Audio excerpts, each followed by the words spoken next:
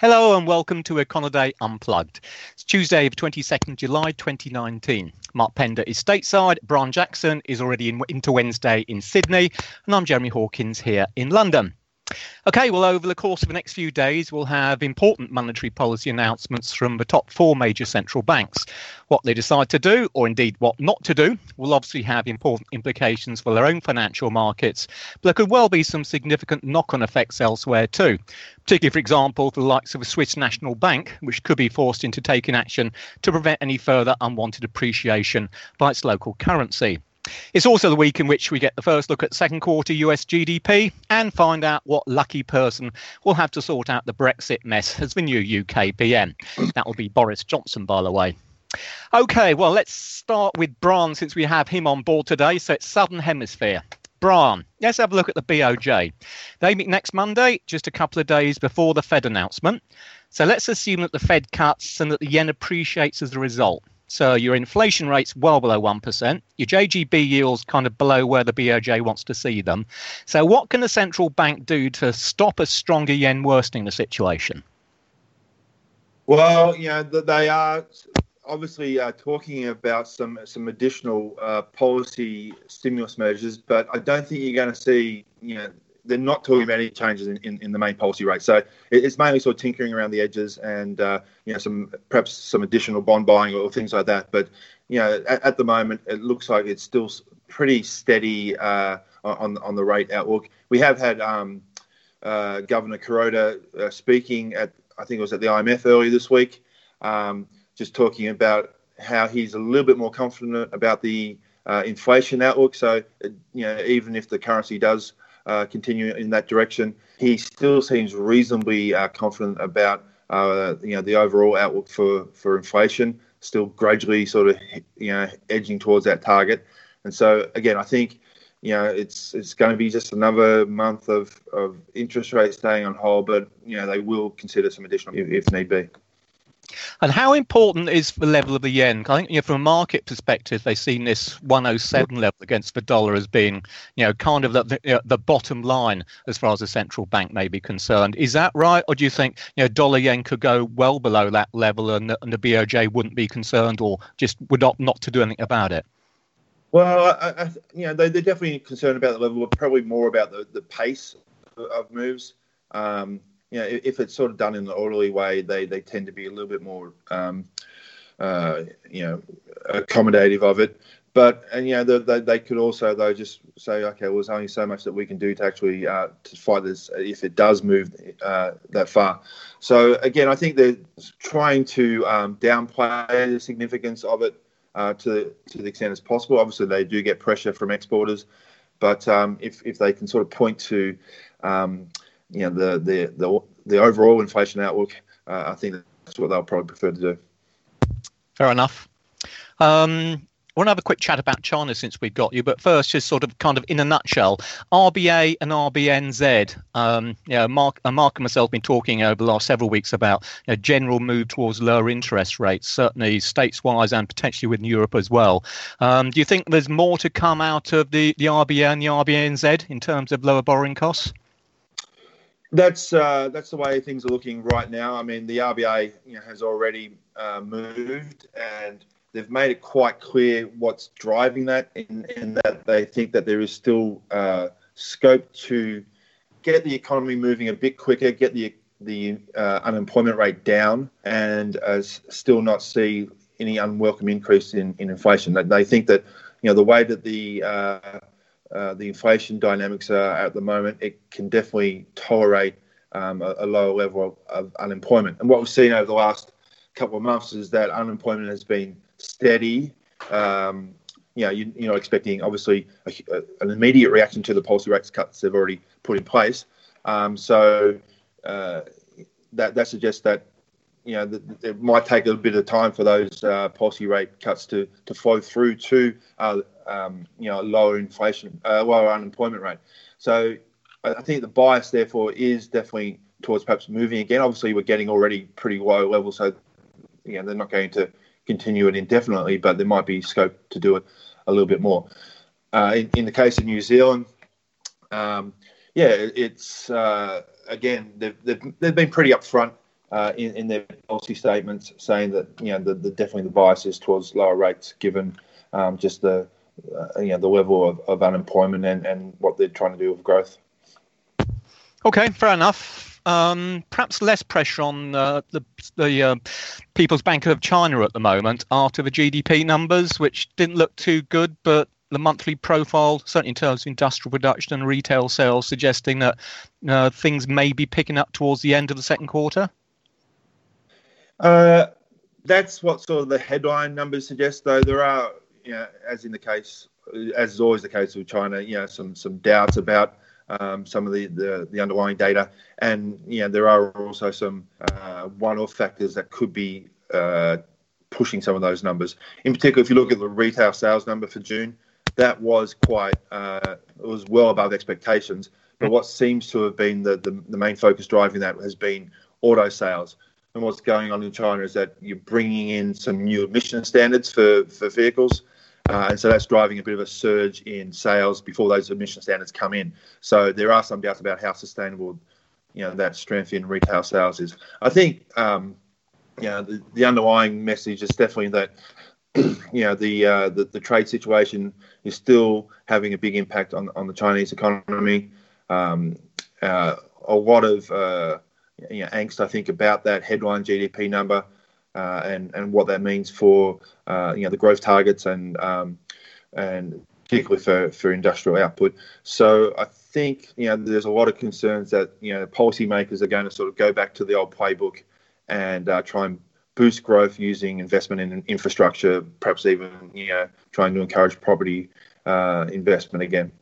Right, and this is Mark. I have a question about exactly that, the policymakers. What are the mechanisms of monetary policy in China? Is it the traditional central bank making interest rate decisions? Is it a government making fiscal policy decisions? How does this compare with what the Western model is? Well, just going back 4 or 5 years ago, you did have, a reasonably active interest rate sort of policy in China, but that's really sort of gone off the table in recent years with what's been going on with the Fed and just quantitative easing all around the world. They've sort of taken that policy tool off the table. You still do see some moves in particular bank lending requirements, the reserve requirements, I should say, and also just using bank lending itself as a tool, directing the banks to lend when the government thinks we need a bit of a boost to the economy. So let me stop you there. On the government dictates policy to the central bank? Unofficially, yes. I mean, there is definitely some sort of official independence for the PBOC, but in practice, there's definitely a lot of government influence over there. The governor of the PBOC is a member of the state council, so he is generally pretty closely aligned with what the government is trying to do, and so that does mean that monetary policy, is very much focused on trying to deliver those the growth targets that the government has in place. But as I said, over the last few years, they have also been moving to other sort of policy instruments, policy tools, and fiscal policy is also something that's being used to try and offset the impact of weaker trade this year. Okay, thanks for that, Brian. Right, moving on then. Well, I guess before we move across to Mark, we should look at the ECB first. That will be the first of the big four central bank meetings taking place. They meet on Thursday, and all the talk from the various central bank officials, and notably Mario Draghi himself, since the last gathering on the 6th of June has really been directed, it seems, at boosting speculation that policy will be eased. And the two questions now would seem to be when and how. Now, the next economic forecast from the ECB, and normally they like to use updated forecasts when they do make certainly any major adjustments to policy anyway, they're not around until September the 12th. And that probably means that as far as this week is concerned, if we do see any kind of shift in their stance, it's going to be relatively subtle. Nonetheless, I do expect Draghi's conference to be very much of a dovish nature. I expect his speech pretty well across the board to really set the scene, I suspect, for something more aggressive once we get into September. In terms, I suppose, the options open to them at the moment, and well, what are they facing first? It's just the ongoing case of sluggish growth. It looks as if second quarter is only being about 0.2% quarterly growth rate, something like that. Inflation, core inflation, is still hovering around this 1% mark as it has for the best part of a couple of years or so now. So really, what can they do? So I think in terms of, well, Thursday, it's possible we could see some modification of the forward guidance. At the moment, that's still structured along the lines of interest rates being kept at current levels, with the view to perhaps some increase coming towards the back end of next year.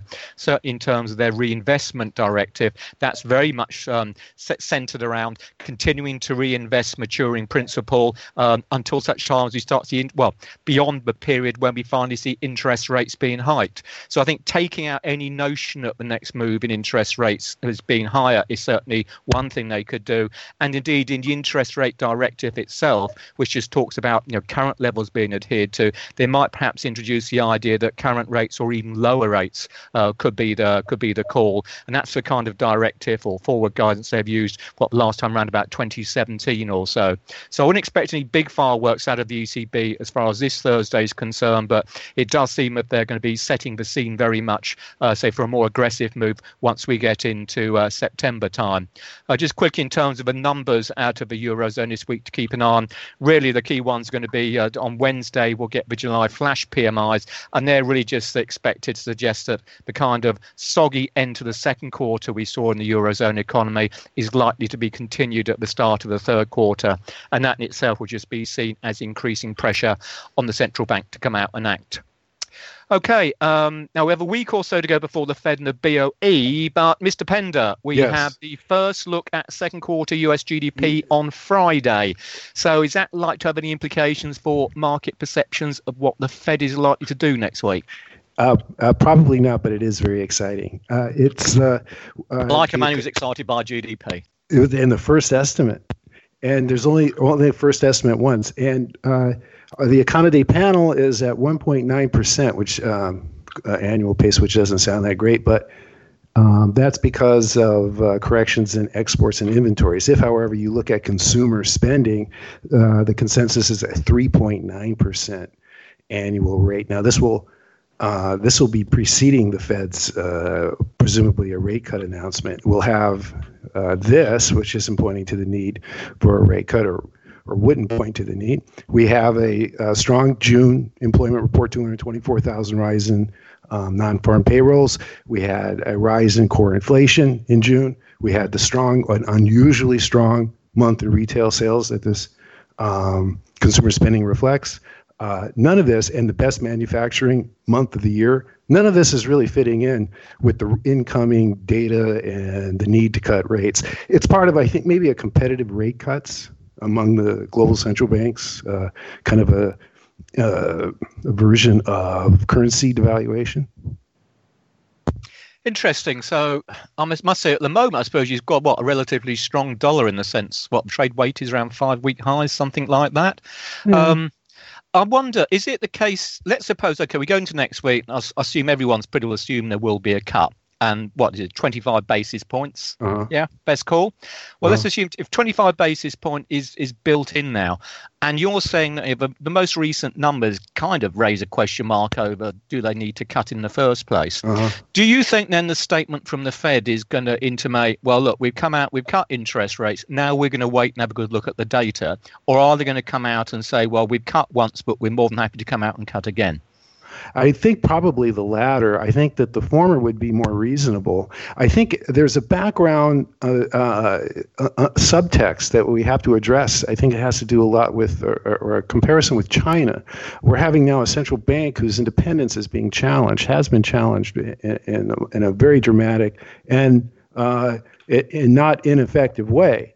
And so they're going to be moving now toward what the Trump administration wants them to do.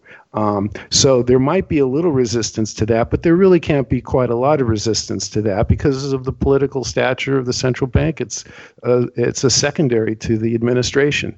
So it's to actually get at what is the real truth, or what the people are actually saying in the elevators and coming down the hallway. It's going to be a mystery. And I think if you just look at it in the global sense, they're going to be poo-pooing the importance of incoming economic data, right? That's something that they never do. In fact, they've taken this year to dig out small reports. Jerome Powell digging out the Empire State, digging out the Philadelphia Fed, looking at these things and commenting on them and putting them in the press that this one went down and this is a sign that manufacturing is in trouble. Well, they're not all going down, and the definitive data is going up. So he's not going to be able to. It's going to be a fudgy, unpleasant rhetorical event. I think next week that's going to be preceded by not a proper build-up in the orchestra. The orchestra is going to be playing the wrong number when they cut rates. In which case, let me round off with this one from your side, unless you've got anything else you want to add, of course. But let's suppose the Fed comes out and cuts by 0.5 percentage point. Do you think in that case the bond market might be spooked? Because on the basis of where you're talking the economy at the moment, how do you justify a 0.5 percentage point cut? So do you think that could actually cause more damage than it does good? Well, if the damage is tied to the credibility of the Fed, it could. Yeah, exactly. Yeah. Because of the information on the economic side, there really it wouldn't be a warning of unknown economic weakness approaching. I mean, it could be with the trade and whatever, but we're not seeing it in the numbers. GDP in the U.S. has been performing much better than other places, and it's going to be on the consumer spending level performing even better. So it's a mess. Okay, this is going to be an interesting few days, isn't it? Okay, let's quickly wrap it up then from this UK stuff, since I suppose a few bits and pieces I should be talking about there. As far as the Bank of England meetings go, we'll probably talk a little bit more about that next week. That will be on Thursday week. It should be said no changes likely out of that. And why is that? Well, more than anything else, simply because the Brexit issue has still to be sorted. But just for a touch on Brexit and our new Prime Minister, Mark, you were talking about sort of the idea of global interest rate cuts and that sort of thing.